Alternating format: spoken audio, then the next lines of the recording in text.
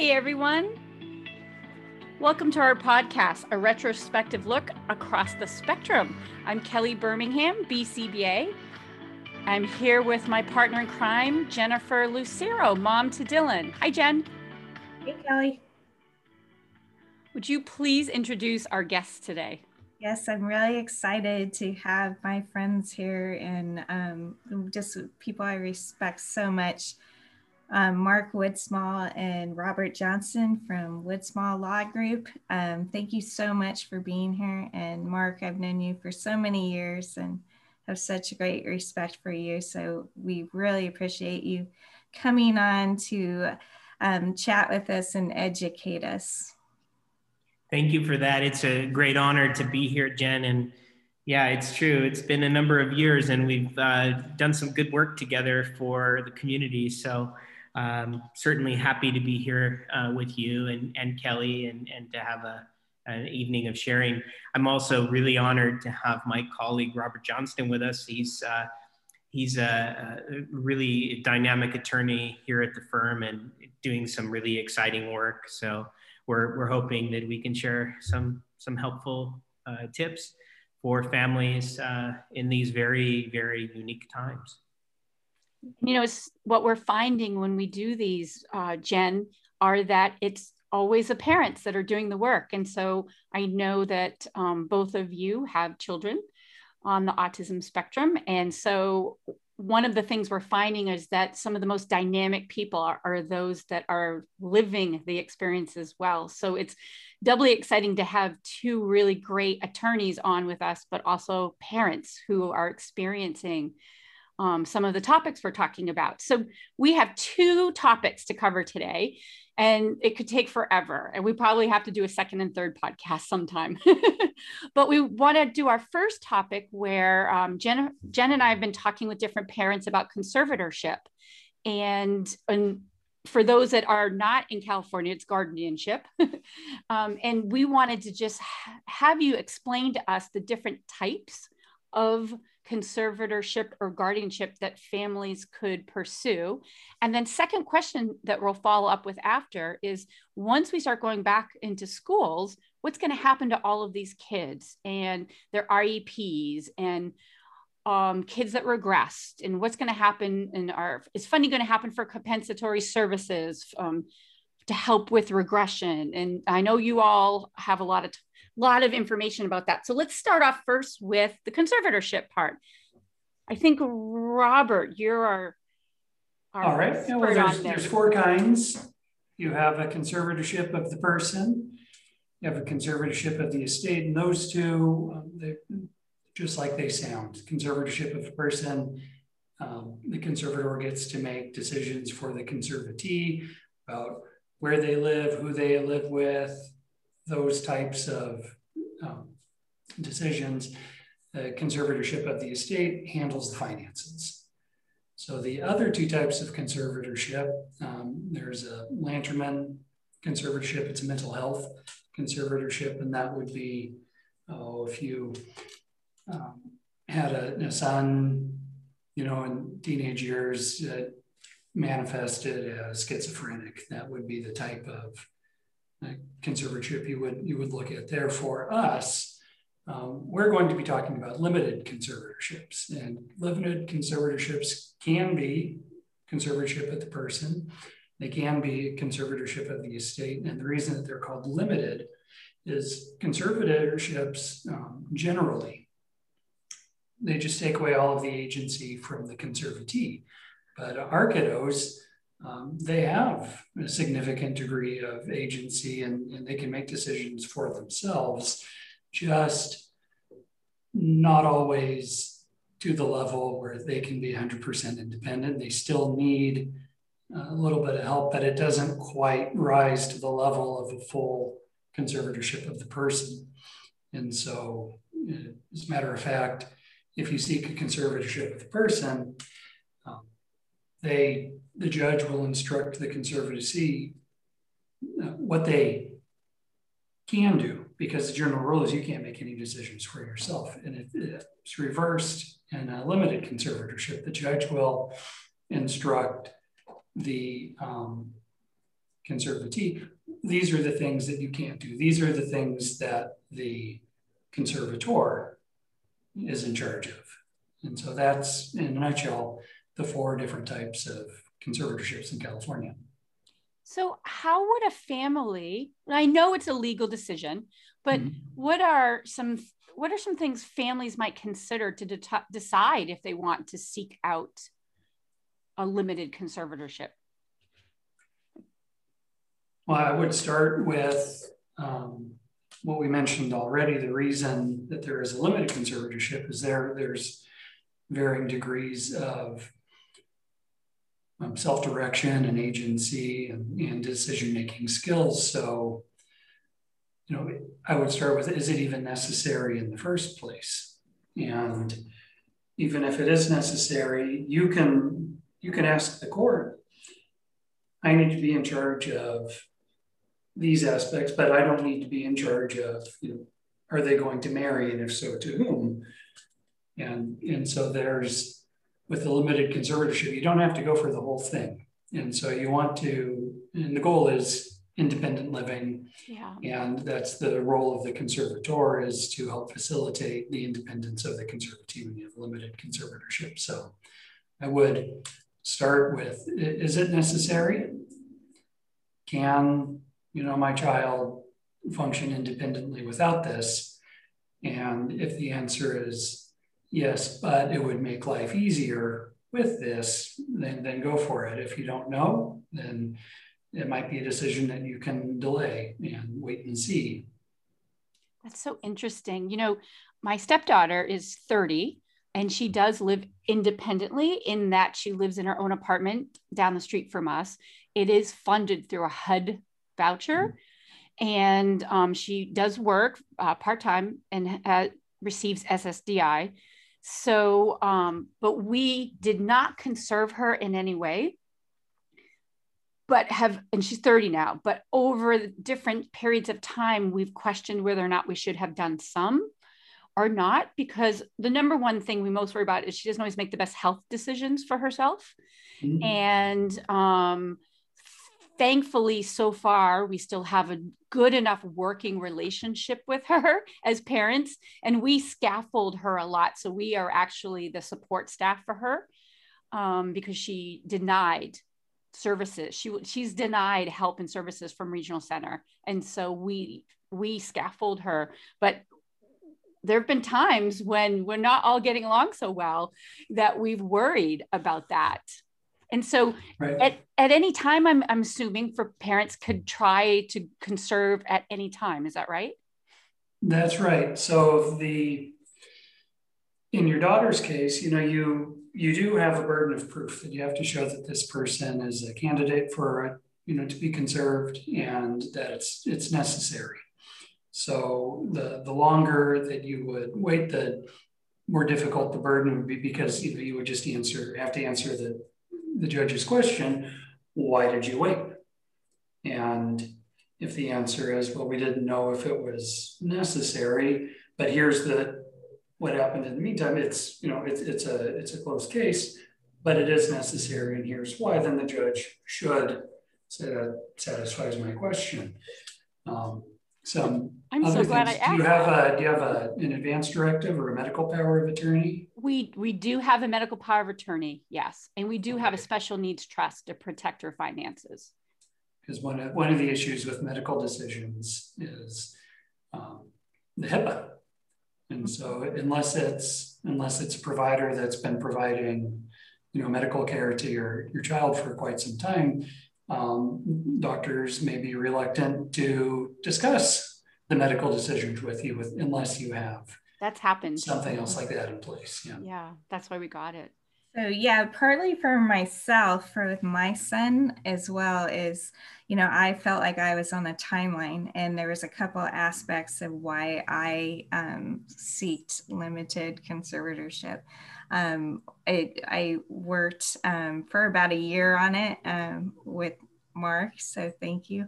And for me as a parent, I had kind of this timeline of worry. One was he had an IEP coming up, which was his last triennial in high school, you know, and he was going to be moving into a transition program. And I was told, you know, unless you get this conservatorship, like Dylan has control of the IEP and whether or not to even be part of it. And he would have to attend and sign it. So that was a little worrisome. And then also, again, medical decisions, because Dylan does not, you know, prefer to have certain medical intervention. And so I was worried, you know, obviously with HIPAA too. My mom actually works for Chalk, so she was also pushing me like, hey, you got to get this done. But because, you know, between all of the doctors and service providers that Dylan has, and even insurance, you know, once this kid turns 18, you know, unless you have, you know, this in place, you're going to have issues. So I think that's a big worry. It's interesting. I've had many mentors in my life.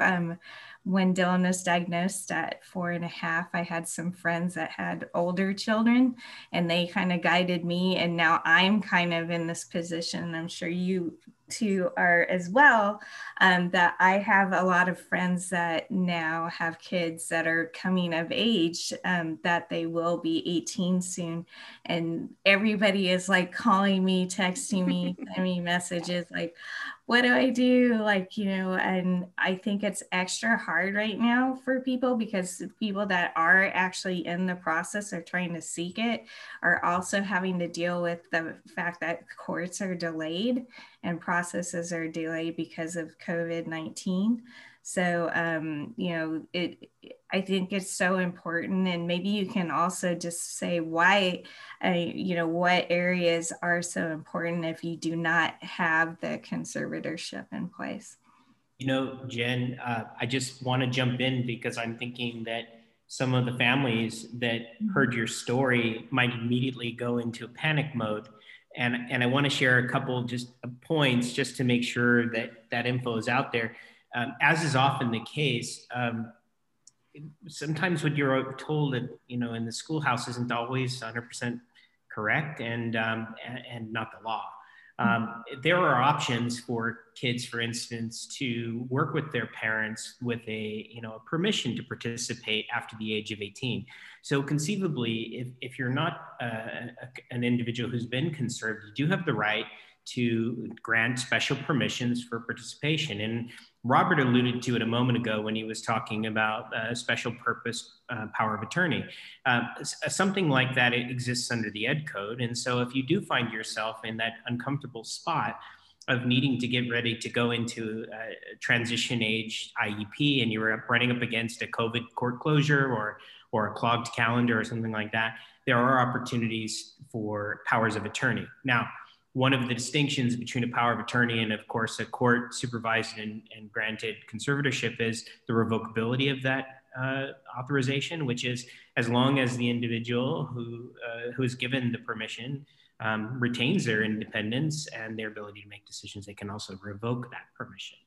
And I think for families that are going through the process, and sometimes, as we know, there are pressures on our young people to do certain things, maybe even they might even receive some undue pressure from their educators or teachers and that kind of thing.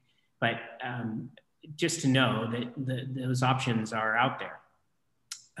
You alluded to it a moment ago, there are 7 powers. And I think to Robert's point, you know, I think you look at all of the available options, and I think it's incumbent upon the conservator or the conservator in the waiting, let's say, to make sure that they're rolling out the protections in a judicious kind of way. And of course, this isn't entirely upon their discretion. I mean, the court is looking at this with, you know, for fine detail. You also have, if the young person is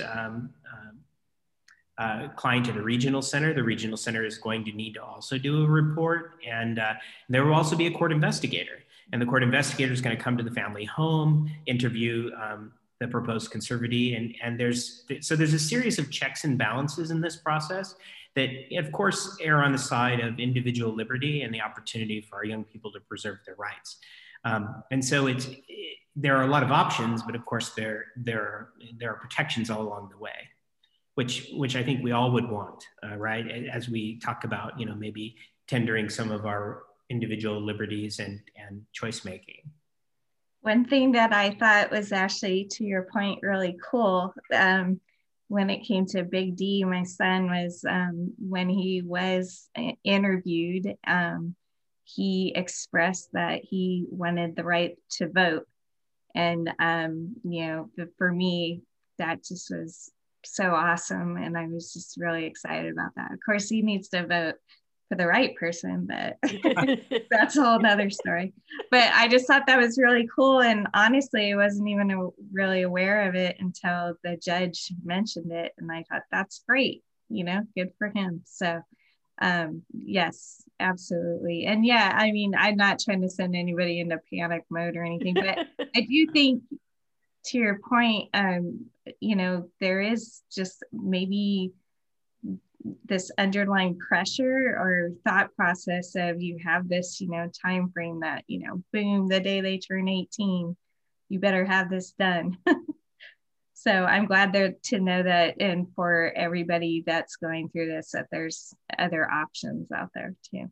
Well, conventional wisdom would suggest that we start the process with enough time to try to bring it in ahead of, that 18, because you want to have something as soon as possible. I think, Kelly, you alluded to this, and I know I've experienced this myself. My son is turning 22 this year. He's conserved and with all powers. And I'll tell you, each time we find ourselves in the unpleasant circumstance of the emergency room or other kind of scenario, like Robert was suggesting with the new provider that maybe doesn't know us as well as, someone who's historically worked with our family, there's this tense few moments where you're hoping that the charge nurse or whomever is working in the ER understands the complexity of our young people, the fact that, that they have a range of abilities, and that, well, the old saying, if you've met a person with autism, you've met a person with autism. Our children are so very unique and wonderful and different in many ways, one from the other. So that's why I think, the flexibility and the individual tailoring that's available under the laws associated with conservatorship in California is so key. But those documents, you have to have them at the ready. We have a go pack for our guy, and if we have to, go to the hospital, and it happened a few months back, actually, in the height of COVID, which was terribly scary. But we took our go pack. My wife ran for the go pack. I started working on my diplomacy with the paramedics to help them understand that I needed to go to a certain hospital because my team was there ready to receive my son. And all the things with our guys and gals, they're so different than so many traditional questions of simple things like going to the hospital. So, having that preparation and the ability to be ready at a moment's notice in an emergency is key. And I would say doing your legal homework in advance, getting those documents in order early, is always the preferred course. What age are you, how long does it take? What age do you suggest families to start? I'd suggest 17th birthday is a good trigger. Sometimes there will be milestones where you say, okay, what's next? So the kiddo turns 17, you've got 1 year until they're 18. That's a great time to ask, should we do a conservatorship? Because it's going to take at least 6 months to work its way through the courts. Wow, okay. Jen, isn't that about when you started? Yes. Yes. I thought so. I thought it was right at 17. Yeah, for sure. I mean, and of course, like Mark said, you meet one person with autism. When I talk about Big D, like, he's severely impacted. So for my situation, it was kind of a no-brainer that, like, this needs to be done, but of course there's going to be individuals with all different levels of abilities and areas that they will need assistance from. So it's definitely something to really do your research and consider, like especially the 7 different areas and which ones they're most appropriate. And no matter what, even if your child like is severely impacted, of course you still want to push them to be the best that they can be and most independent that they can be, and and it's assist in any way possible. And so it's great to see, even with conservatorship, like how much Dylan has grown through the years, and like how many things he has been able to achieve. And I know that's probably the case with all of our children. So I think if anything, it's just a positive thing, but it's definitely a very personal, individualized decision to make. And you can go, actually, I don't know this. Can you go back and remove one of the areas you conserve if you decide to change that? Are you able to do that? Sure. So it's not forever. It's forever unless you take action to change it, but you can take the action to change it. If you look up some of the material that Disability Rights California puts out there on conservatorships, it's geared toward the conservatee, and a lot of the frequently asked questions are, how do I remove my conservatorship? How do I become get less restricted? And so you just have to move the court to issue an order that gives you that one of those powers back. That's so interesting, because just this morning I was on a policy summit meeting with the National Council on Severe Autism, and that's where I heard them they were talking about this topic, where there seems to be this wave of families that are strongly against conservatorship because they feel that they're taking away their children's rights. And that was a big topic on this policy summit today. I think any time you're wading into issues of neurodiversity, yeah, I think we have to keep an open mind about the individual capabilities of our kids. I sometimes find myself forcing myself to remember that our society tends to value the individual based on what they can say or how they can express themselves in the moment. And when you consider the fact that autism in particular, but developmental disabilities in general, often involve difficulties in a disability of communication, there's something inherently unfair about rushing to judgment about the individual capability of that person. And I think the desire to preserve individual rights and individual choice always has to be paramount. I think that there are issues of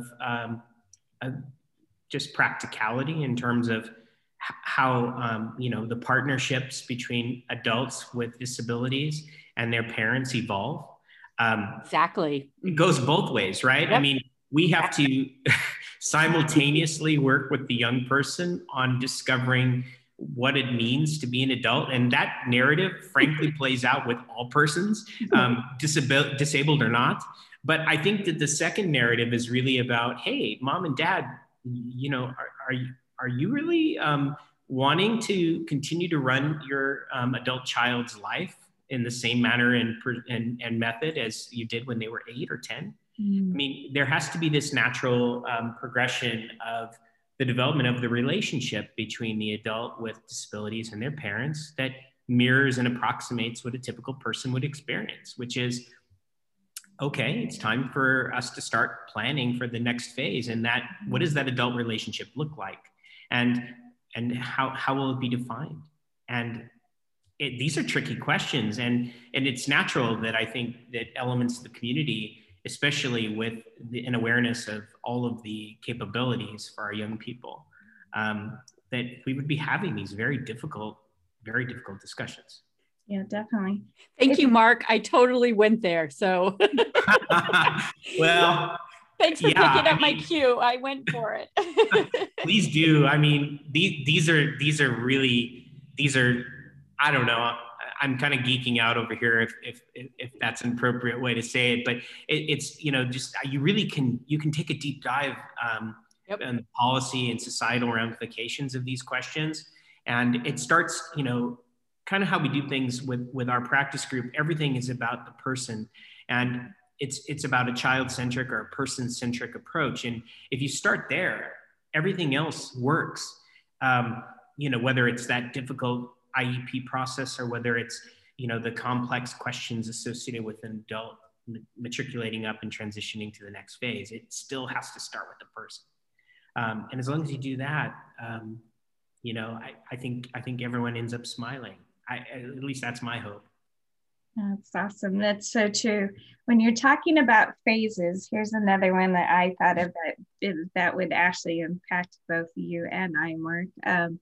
The other children, so the siblings, right? So when I got the limited conservatorship of Dylan, my younger son, they're only 23 months apart, but he was obviously not old enough to become part of the conservatorship, but he is actually he's 19 now, and he's already expressed like questions and worrying about Dylan and the future. And obviously, you know, he doesn't want, and I don't want him to have to, quote, take him on, like living with him or anything like that. But we know at some point in time that he might be responsible to help make best decisions for, you know, Dylan long term. You know, I'm not going to be around forever. And he is definitely open to that. Once you have this in place, like, is it easy, or how difficult is it later on to maybe add the sibling on as part of the conservatorship? Well, I think to Robert's point, it's really a matter of petitioning the court for an adjustment of the documentation. There are some natural check-ins that already are incumbent in the process, which is once the conservatorship is granted, the court maintains jurisdiction for purposes of checking in. And you'll have biannual check-ins. And those are opportunities, I think, to introduce the willing sibling to this role. You know, I've always said for the parents who are working with this very difficult question, I think you hope that your non-disabled or sibling without disabilities wants to serve in this role. But I think I've always struggled with the idea of telling the child that that's their role. I mean, I think we have to raise them to hopefully want to seize that role. But the question becomes, you know, will you ultimately choose it? And, you know, I would echo that. I mean, my daughter is only 16 and she's already telling me things like, well, my future husband needs to be really good with Andrew, and that's going to be an absolute prerequisite. That's like a deal killer for her future husband. And she's not even out of high school yet. And I'm thinking every time that she says something like that, of course, I do these sort of these victory pumps in the air, like, thank God she's such a good kid. But the reality is, it's like, you know, you want that family unit to stay intact, but you don't want to lean on that child because, you know, they have to be ready. They have to be ready from a maturation perspective, and it has to mesh with them philosophically. And I think that's an individualized question, as individual as our families. Yeah, I totally agree. And it's funny because I was actually more where I didn't want to even go there with Ethan, and he's the one that brought it up. And he went as far as he pushed me just for later. He wanted to go look at group homes, but he insisted on going with me. And it was interesting because he came up with like all these questions that I wasn't even thinking about, like when we visited them. And he like noticed something, and he was like, well, wait a minute, why, you know, it says 18 to 59 here. Like, what happens to them? What are you going to do with them when they turn 59, but he was just like this little mini, I don't know, maybe he's been hanging around you too long, Mark. He has like, he's like the interrogator, you know, like, okay, I have questions, like, and he was just so good about it. Like, you know, what do you do if the person doesn't sleep at night, or what, you know, what's the protocol of, you know, Dylan loves to like eat other people's food or throw things away. Like, what are you going to do about that? But I just thought it was great. But yeah, I totally agree with you that, you know, I always worry about the pressure of it, but it is also like, you know, these awesome, like that awesome victory wins when they come up with these ideas themselves and express it, right? It's just like a really good feeling, like, okay, I did something right. Yeah, exactly. All right, I'm gonna ask you guys, in as best as you can, talk to us about the state of education and IEPs right now, and what kinds of things can families be expecting as they start to go back to school? Loaded question. So do you want us to put that into like a minute or? Like 3 or 4 minutes. Oh, okay. So, wow. It's frustrating. Tell them why, Mark. So one of the things that we find so interesting is in this firm, we keep a tabulation of the number of school districts that we've worked in over the years. And that number is currently 78. Wow. And over the years, you realize that in different school districts, you have different ways of doing things. You have teachers unions in some places that are more developed and more, you know, more assertive than in other places. And so you end up with this sort of patchwork of local interpretation. And then you add to the complexity the patchwork of California law, and then you add to the complexity the federal. Wow.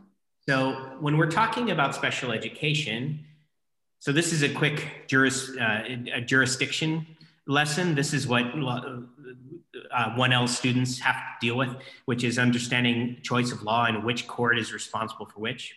And I'll try not to bore anyone, but it goes something like this. IDEA, the statute associated with IEPs, is a federal statute. Anytime the federal government sets a statute, they basically set the floor. And this means that the rights that must be granted can go no lower than the minimum of what's included in our law. That's the floor of the statute. Now, the states have the right to set the ceiling, which is as long as the rights are being met at a federal level, at the floor, at the minimum, states can enhance those rights and they can build them up. And of course, each state has to decide if it's going to buy into the federal law or not. And if they don't buy into the federal law, then they're not entitled to the federal money. And so, as you might imagine, each state, of course, wants the federal government's money. And so they have to buy into this statutory scheme. So what happens? Well, the federal government sets a series of laws, and then the states come about and they say things like, oh, COVID-19 in California means X, Y, and Z. Then the federal government had to issue a series of clarifying memos. Back in March of 2020, there was a lot of misinformation flowing, tons, in fact. Yeah.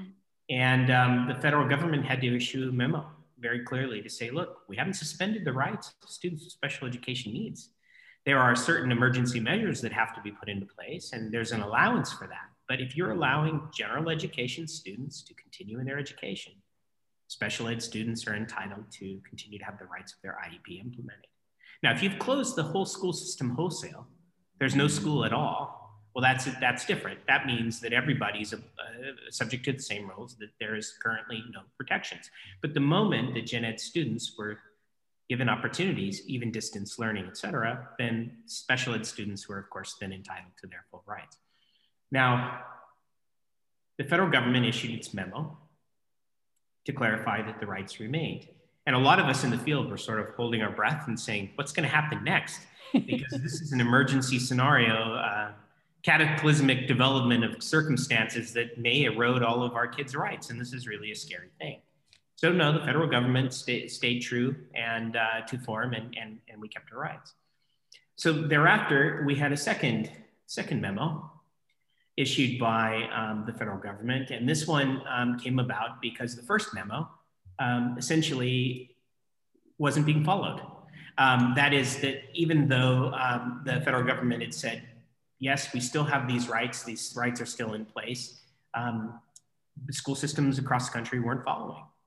So on the 28th of September, the US Department of Education issued an updated guidance memo. And I always get a kick out of this. Anytime the federal government starts putting things in like italicized or bold, you know that they really mean it. And like schools are supposed to read this with some degree of seriousness. Some of the language from the September 28th, 2020 memo say things like, teams remain responsible for ensuring that a free, appropriate public education is provided to all children with disabilities. That's all in bold. Wow. Like, that's sort of like, come on, folks. Yeah.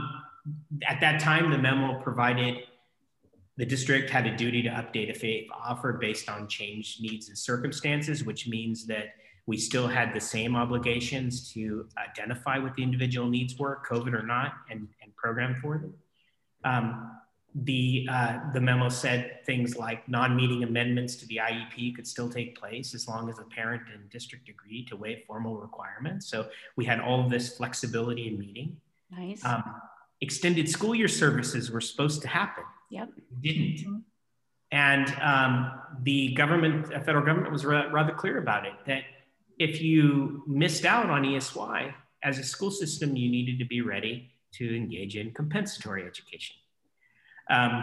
There was a final reminder in that September memo that said that evaluation still has to occur at least once every 3 years, that you can't hiatus triennials just because of COVID.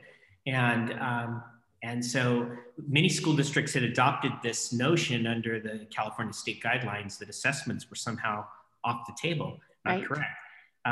The assessment process in California went on a relative hold in terms of the obligation to issue new assessment plans. And it wasn't exactly a prohibition, but it was a clarification that through July of 2020, there was some question.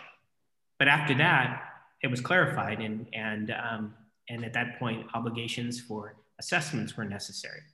So then we had all of these series of questions associated with, well, if assessments are still necessary, our school system isn't doing any in person, so what does that mean?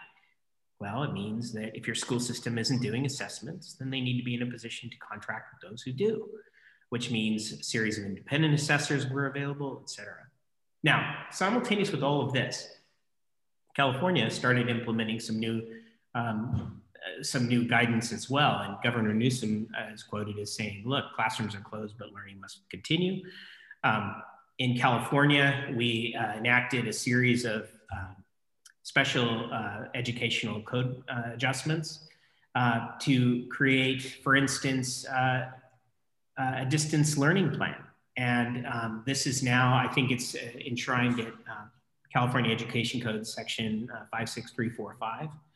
And at least with the next annualized IEP, every IEP in California has to have a distance learning plan that's individually tailored. Now, we were finding all kinds of issues across the board. General distance learning plans that were developed without the parents ever having a say or a seat at the table. And of course, all of these issues ultimately are going to be coming up in the next months. I mean, unfortunately, we're all facing a very, very difficult span of period where we're trying to figure out what happens next. We have a series of guidances on this point, and I don't know how your podcast especially works, but if you would like, we've done some writings, and we would be happy to forward those along so that as people tune into this broadcast, they could access clickable links to go to the documents if that would prove helpful. Wow, that's amazing. One last thing, because I know you gave me a minute to tell you all.